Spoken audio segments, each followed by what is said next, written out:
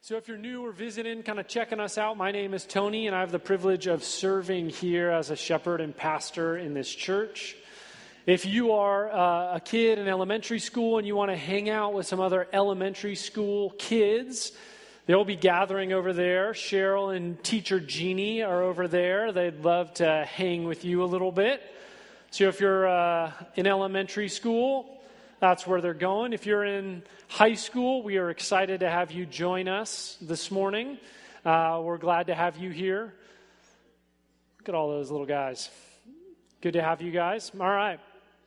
So I want to start this morning with kind of an anecdote. We're in the middle of John, and we're in chapter 5. And who here has traveled to another time zone? Raise your hand. All right, who here has traveled to a time zone that's like more than 3 hours away? Okay, more than 5, 9, 13.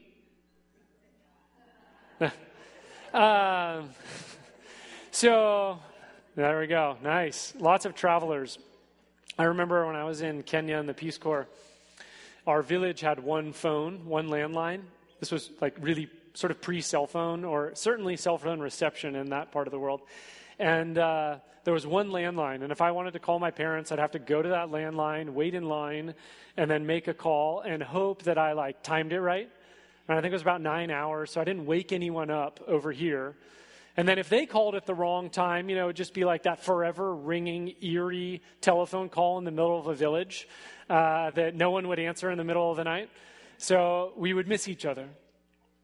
Now, if you're familiar with time zones, maybe you've gotten woken up by someone in the middle of the night calling from halfway around the world. Maybe it's like, your student or your son or daughter is, I remember I was in Florence studying Italian, and there were many times where I totally messed up on the time zone and I woke my parents up.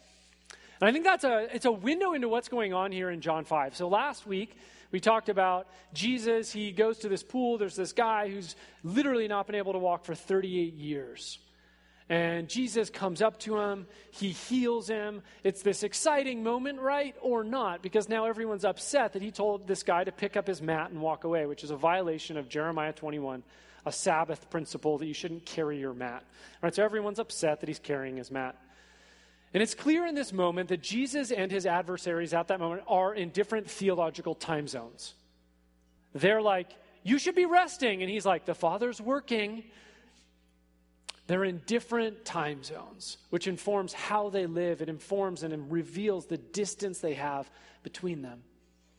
And when we enter into this dialogue that surfaces, we actually realize there's actually a ton going on in John 5 that we're going to try and unpack today. This is how the text reads. This is John 5, 16 through 29. And this is why the Jews were persecuting Jesus, because he was doing these things on the Sabbath. But Jesus answered them, my Father is working until now, and I am working. This is why the Jews were seeking all the more to kill him, because not only was he breaking the Sabbath, but he was even calling God his own Father, making him equal with God.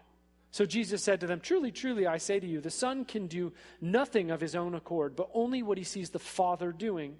For whatever the Father does, that the Son does likewise. For the Father loves the Son and shows them all that he himself is doing. And greater works than these will he show him, so that you may marvel. For as the Father raises the dead and gives them life, so also the Son gives life to whom he will. For the Father judges no one, but has given all judgment to the Son, that all may honor the Son, just as they honor the Father. Whoever does not honor the Son does not honor the Father who sent him. Truly I say to you, whoever hears my word and believes him who sent me has eternal life. He does not come into judgment, but has passed from death to life. Truly, truly I say to you, any hour is coming and is now here, when the dead will hear the voice of the Son of God, and those who hear will live. For as the Father has life in himself, so he has granted the Son also to have life in himself. And he has given him authority to execute judgment, because he is the Son of Man. Do not marvel at this, for an hour is coming when all who are in the tombs will hear his voice and come out, and those who have done good to the resurrection of life, and those who have done evil to the resurrection of judgment. Okay, So that's the text we're going to lean into. And if you're sort of scratching your head right now, like, holy moly, how do I follow all these things? And maybe you're thinking to yourself, when's the next time I can say truly, truly in a statement with a coworker or family member? Truly, truly, I tell to you, make your bed. I'm sort of waiting for that moment. It hasn't come yet. But let's start at the beginning. So we're at a feast. Remember, Jesus has healed this guy. They're in their Jerusalem. People are now upset at him because he is healing on the Sabbath, asked this guy to carry his mat, and now they're upset, right? And so Jesus says to them in verse, I think it's 16, he says, or 17, my Father is working until now, and I'm working. Seems super intuitive to him, but this only gets him into more trouble, right? It's right after this verse in 17 where they're like, not only are you saying that you have this unique special relationship with the Father, but you're making yourself equal with God. So now they go from pleasant adversaries to, the text says, wanting to kill him. Big deal. Now in 19 to 30, it gets really dense. So rather than sort of go verse by verse, what I'm going to do is highlight, I think, 3 big ideas that John is really wanting us to grasp so that we can kind of lean into it a little bit without getting lost in the sort of the real specifics of John's argument, because I think it's pretty dense. 3 things I want us to really see in this text. The first is this, is the dependence of the Son. Now, this really surfaces in verses 19 and 20.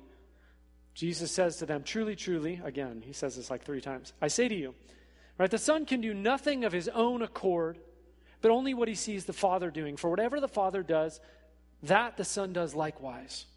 For the Father loves the Son and shows him all that he himself is doing. There's 2 verbs that really drive this passage and I think illustrate this dependence, this unity. You have this picture of the Son seeing. He's watching. He's attentive. He's engaged. Right? The Son is seeing. And then what you have is you have the Father showing. And you have this beautiful sense of dependence and connection and intimacy, right? Out of this place of love, the Father is showing the Son how to move in the world, how to live in the kingdom. And the Son is watching in this sort of beautiful, I think, connected, intimate, relational space. And what we see, right, is kind of like this model, if you imagined, I don't know when this would happen, 18th century blacksmith, right? It's like you're a blacksmith, you pass on your trade to your son, and there's this sense of apprenticeship, the sense of passing on a skill, a craft. We were at a men's retreat yesterday, and Paul Davis was talking about learning to be an architect, right? And he was saying, yeah, my dad was an architect, and I could see the blueprints out on the table, right? And learning to be an architect from his dad. And we see this also mirrored in rabbinic discipleship, this idea of what you try and do is you try and imitate your rabbi. So when you follow your rabbi, you do what your rabbi does. Right? It's not just brain transfer, like I know what my rabbi knows. You do what your rabbi does. And we see that really illustrated in this really cool way here. I remember for me, I think in modern life, we're all so anxious often about learning a new thing. Do you ever have that sort of experience? So I'm in a doctoral program at Fuller, and I had this opportunity to be with this professor, Joel Green, who is kind of he's the dean of theology at Fuller, and he's like this world-renowned theologian. And I was terrified to be in this independent study with him. It was just he and I was like, I want to learn, but dude is brilliant. And so I felt like this anxiety. So I was like prepping and prepping and prepping so that I wouldn't look dumb in the time with him. And then I get in to be with him, and he's just this really kind, loving guy, right? And it was sort of this wake-up call of I think this is actually what the Father is like to the Son. Like he's there. He actually wants him to learn and grow. But we live in this kind of evaluative culture where it's I think for some of us, this is very cross-cultural. We're used to being evaluated. And so we think of God that way, God's out there evaluating me, you did that wrong, X, line through it. And it's no. This model of the Father and the Son becomes the model that we then follow in our following of Jesus. We'll get more to that later. I think that's the first major thing, though, this idea of the Son's dependence and connection with the Father. The second is this, that God is the God of life. This comes up numerous times in this passage, and truthfully, it's come up throughout John so far. So if you've been in this journey with us, you see that God is the God of life. John 1 in the prologue, right? Who is Jesus? He is the Word made flesh. He is the life and light of the world. We see this also, John 3:16. What happens? Jesus comes, right? He loves the world and offers it life, even eternal life. Life that is both long in longevity, but also high in quality. It's not just you live forever but are bored, right? It's actually awesome life. John 4, Jesus meets a woman at a well, and he offers her living water, right? So that the water can bubble up in her to become life, eternal life. John 5, Jesus meets a man at a pool. He says, rise up, get up, which is the same word used in the New Testament for the resurrection. So he's saying, hey, go from death to life. From chapter 1 through chapter 5, God is a God of life. We see this most pointedly here in verse 21. For as the Father raises the dead and gives them life, so also the Son gives life to whom he will. Right? The Son follows the example of the Father. He brings life where there is death. I think this operates on two levels. It operates on a spiritual level. So it operates in this place of death where we feel trapped and are dying. Jesus wants to sow life so that we can flourish. It also operates on a physical level. What we'll see is God literally raises Jesus from the dead. Jesus literally raises Lazarus from the dead. Verse 26. For as the Father has life in himself, so he has granted the Son also to have life in himself. Right? John 1, what do we see? The Father and the Son together, they create all things. They create life. They are the source of life. So it makes sense, right? The Father has life in himself.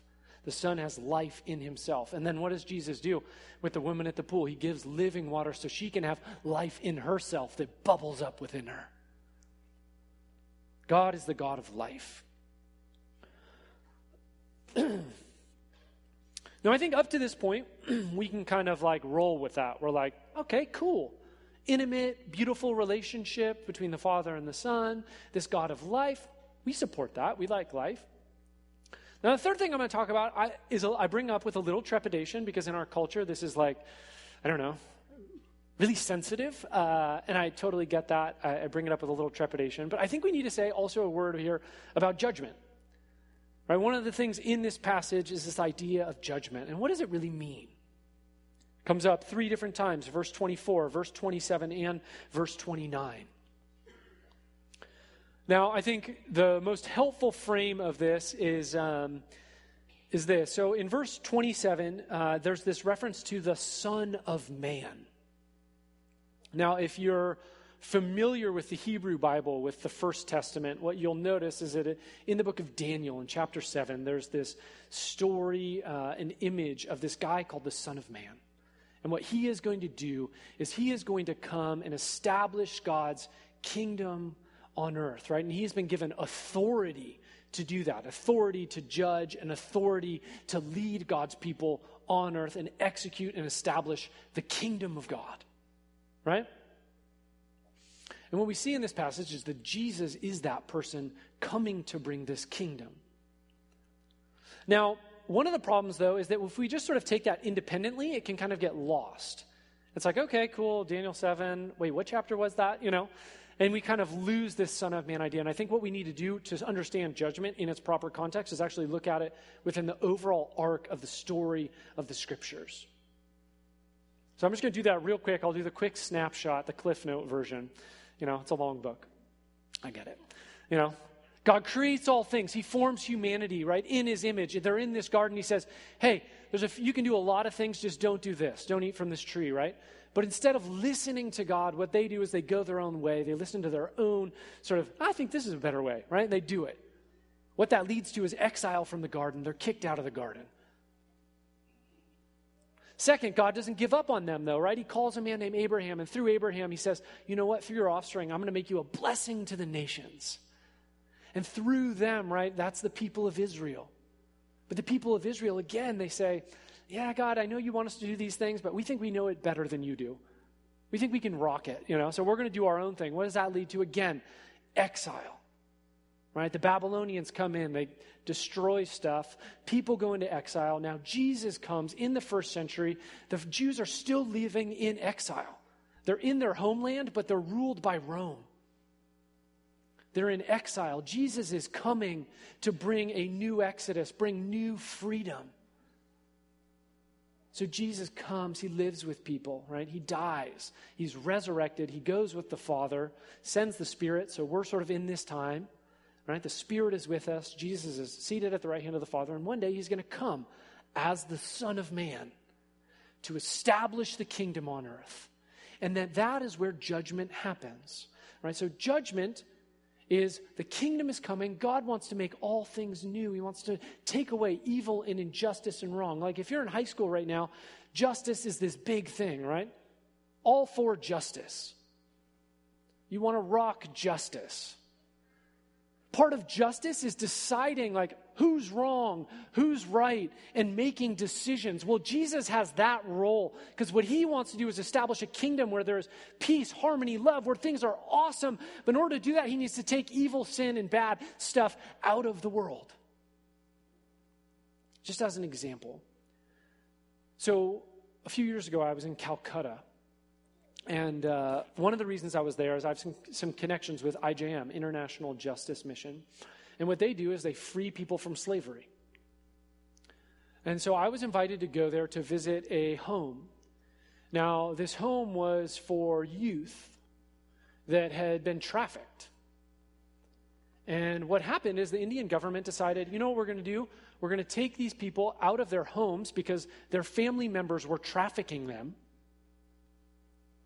Put them into an institution, but this institution functionally becomes a jail.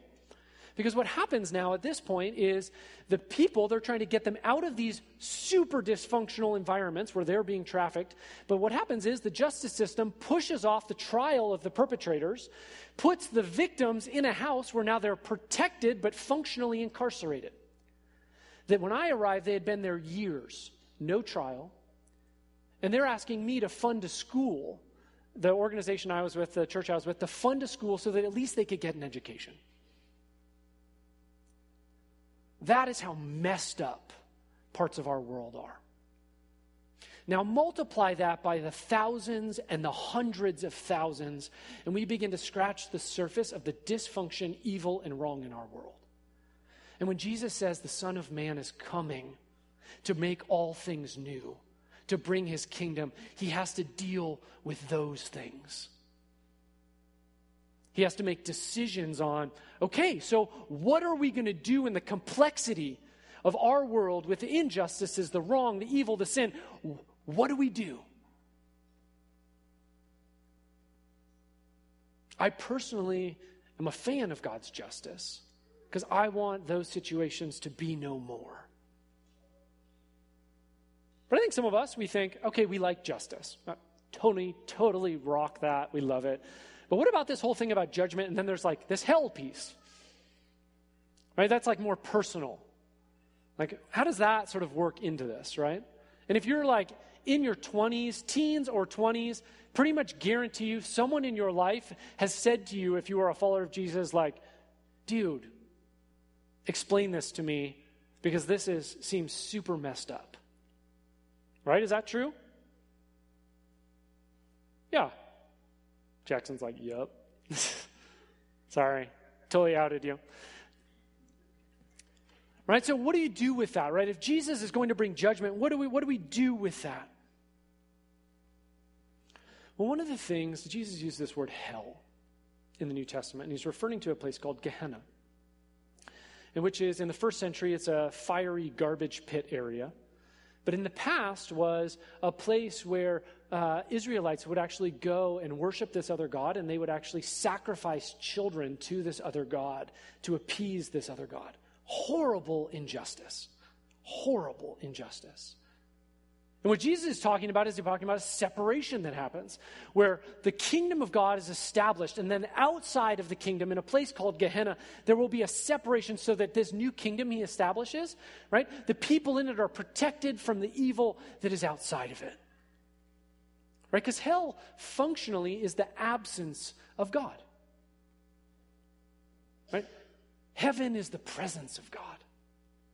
So when we think about the kingdom of heaven, what we're thinking about is being with God, in harmony with God, and one another without the impact of sin and evil. Hell is functionally, God is not there. And what that means is that the source of all life, goodness, beauty is not there. But we operate sort of as modern people with this sort of image in our head, sort of that flows out of often the Middle Ages. And we think of sort of hell like this. Deep underground, there's this God black ops site where he is forever waterboarding and torturing and doing all of these horrible things to people. And people are there, they're saying like this, like, we're sorry, we'll change. And there's this like deep, disturbing laugh, like, ha ha, no way. And then what he does, right, is he leaves. He has a big padlock. It's underground, so he comes out to the surface. There's this huge padlock, and he locks it from the outside, and people are in wanting to get out. It's kind of, Tim Keller says it this way. He sort of paints this picture, and then he says this. This is a caricature that misunderstands the nature of evil. And yet is often one of the things when we think of judgment, that is like the first image we go to. And if you're in high school, if you're in middle school, if you're in college, I guarantee you that is the image that the friends you're around have in their mind. And they're saying, I will never believe in that God. And the point is that's a misrepresentation of who God is. No one is padlocked in a torture chamber down underground in hell. We just need to say that. Right? Hell is the absence of God. Heaven is the presence of God. C.S. Lewis says it this way. He said there are two kinds of people. Those who say, thy will be done to God, and those to whom God in the end says, thy will be done. God allows people choice. C.S. Lewis also says this. He says that hell is the greatest monument to human freedom. The greatest monument to human freedom. Right? God, sometimes we think, oh, God, if he was fair, everyone would go to heaven. And I say, well, what do you want God to do? Do you want some sort of horrific post-apocalyptic movie where God lobotomizes people? I'm serious. To me, that would violate the will and character, mercy and grace of God. God allows people to choose. Tim Keller says this, no one ever asked to leave hell. The very idea of heaven seems a sham to them. Heaven can't exist. This kingdom thing, come on. That's not real. I'm going to do my own thing. Okay, God says. He's coming in the kingdom. He wants people to join him, but he allows people to choose. Sometimes we have this image of like God in heaven stomping and angry, sort of like a tantruming 2-year-old, like, stop doing this, That is not who God is. God is a loving Father. And as a part of this love, he brings life to our planet through the Son of Man as he brings in the kingdom and wants to make all things new. But in order to get to that reality, sin, injustice, wrong have to be removed from the center of creation. Hence, judgment. It's a threshold in order to get to the good things that God wants to bring. All right, one last thing about this, and then we'll sort of move on. But I think sometimes at that moment we think, in a world where we distrust power and the abuse of it, right? Because we've seen power abused tons and tons of times. And so we're afraid of it. And we think ultimately like the locus of judgment should be internal to ourselves. That functionally judgment works like this in modern society right now, at least among my age demographic and younger. Something like this.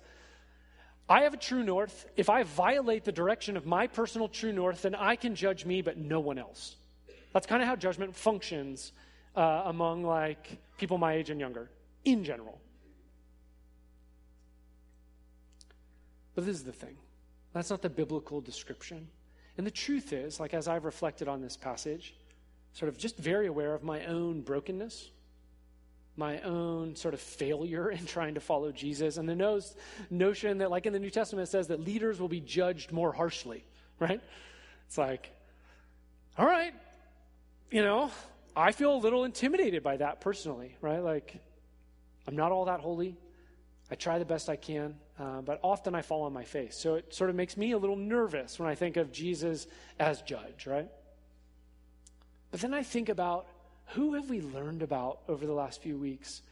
When we think about the person of Jesus, what do we think about?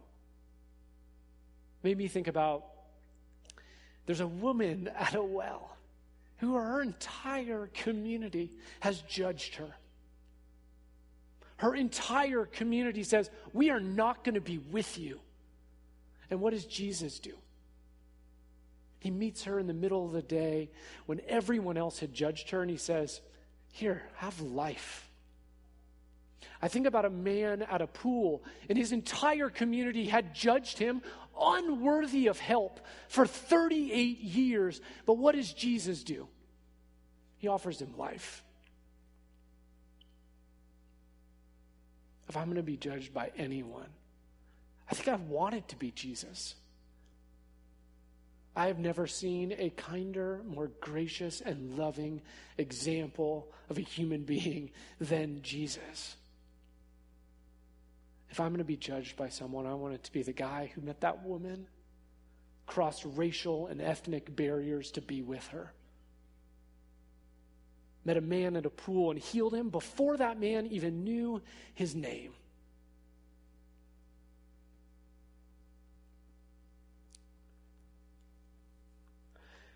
So the question is, we see in this passage that you see this beautiful dependence of the Father and the Son. You see that God wants to bring life, and we have this sort of picture of judgment that I've hopefully sort of reframed in a bit, that at least, I don't know, maybe you're angry, that's okay. You can sort of chat with me, yell at me later if you want. Or maybe it's helpful. Maybe it's a helpful reframe, or maybe you're just like, I have no idea what just happened. And that's okay too. A couple great resources just as we're there. If you're sort of wanting a modern take on that, Joshua Ryan Butler has this great book called Skeletons in God's Closet. Sometimes we're like, I don't want to think about that. It's a skeleton in God's closet I don't want to talk about. I don't want to open that closet. Great book.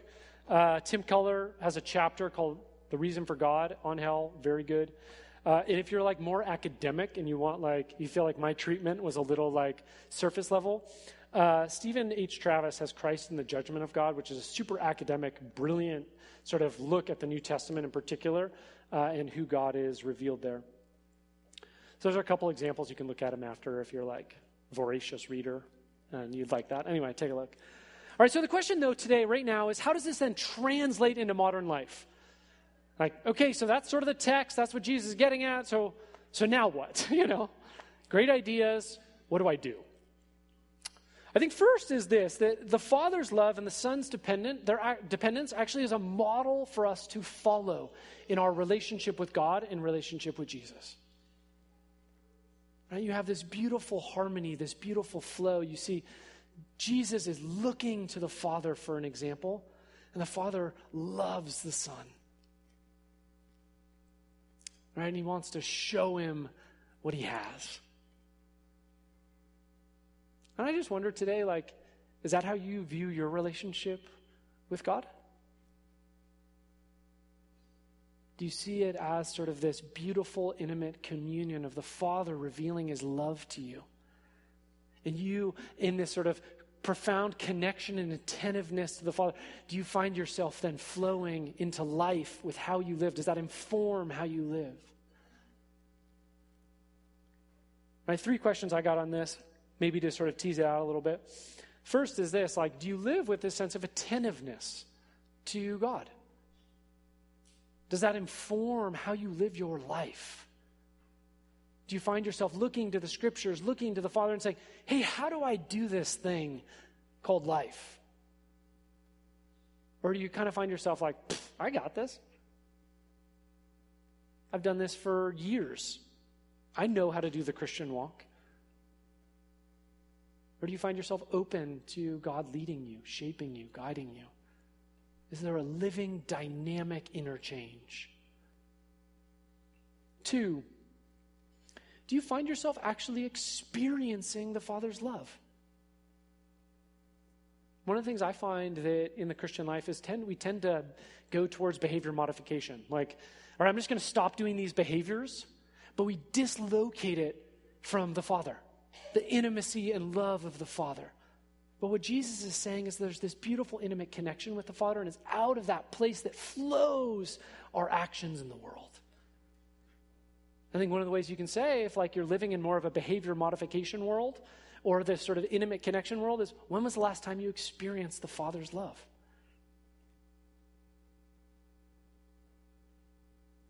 And then 3 is, I think particularly, maybe West Coast people, we have this sort of disconnection often between our actions and the love of God. So we say, oh, I love God. And then you say, so what did you do last week? And do you have any connection between your love of God and the life you live? Do you disconnect those? There's sort of this way in our world where we talk about being versus doing. I just want to be with God, or I just want to do things for God. And it's like, no. What we see in the life of Jesus is that from a place of being flows doing. That as we're in the presence of the Father, watching the Father, our actions flow. Do you see that in your life? Are you in the same time zone? God's at work. God's like on your street, meeting your neighbor, hanging out with your coworker, and you're just like sleeping sleeping through it all. Are you in the same time zone? 2, and I think this really is sort of speaks into our present moment, that Jesus is judge, not you and not me. I don't know about you, but this, as a 39-year-old, I find this to be literally the most sort of judgmental and divided season in our nation's history that I have personally lived through. Some of you have lived longer. You correct me if there's like, well, in this date, is way worse. But it is super divided and judgmental to me. And the truth is, I think the church can kind of get on that judgmental bandwagon. And we end up reflecting more of the world than Jesus' judgment. Right? Jesus invites us to love. He is the judge. But sometimes I think we take responsibility for Jesus' role, thinking we're going to get on Jesus' little judging seat and be like, all right, this is what we're going to do. This is who you are. That's not our role. Our role is to look to the Father. From the Father's actions, live out our life and allow Jesus to be the one who judges. It's not you. It's not me. Do you find yourself assuming responsibility for judgments, evaluations that aren't yours? Maybe even just quite practically, is there someone right now in your life that you find yourself evaluating, condemning in your own mind and heart?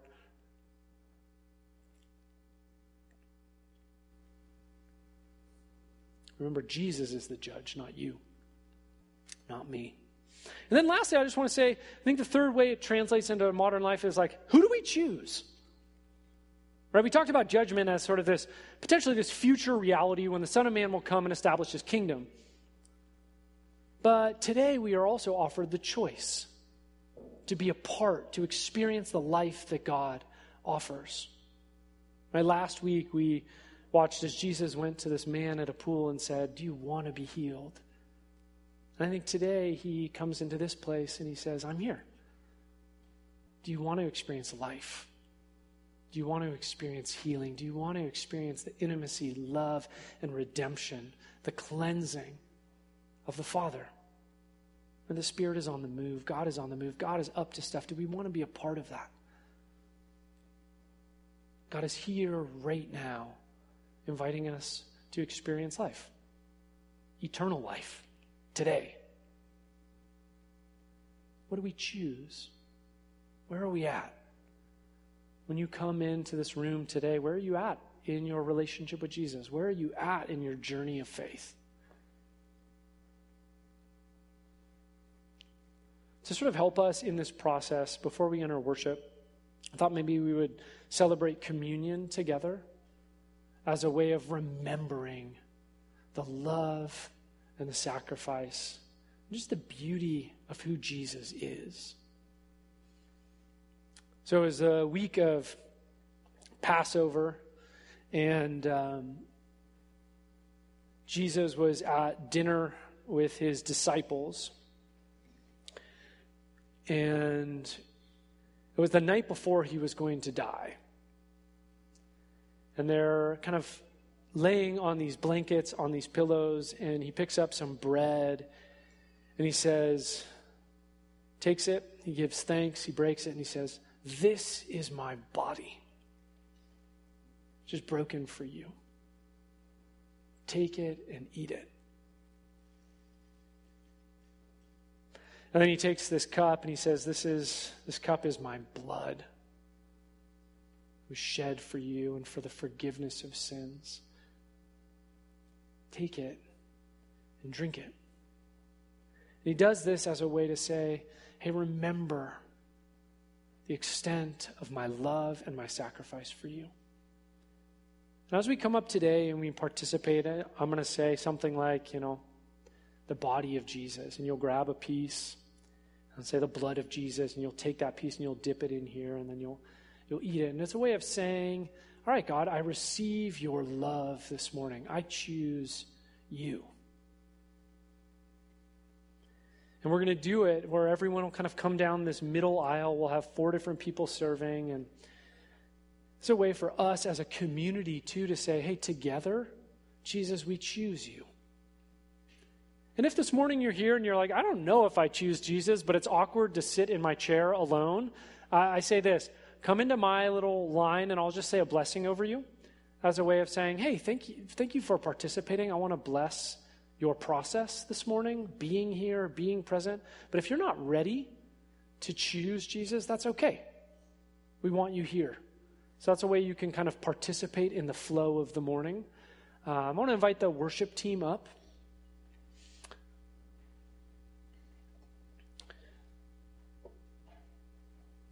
So as we shift into worship, I just want to give us a second just to maybe slow down and just be present to who God is. And God invites us into this amazing and beautiful and intimate relationship. He invites us to experience life. He invites us to choose him. But he does give us that freedom. So maybe this is a moment just to kind of do a little soul searching and sort of be in this place of, all right, Jesus, this is who I am.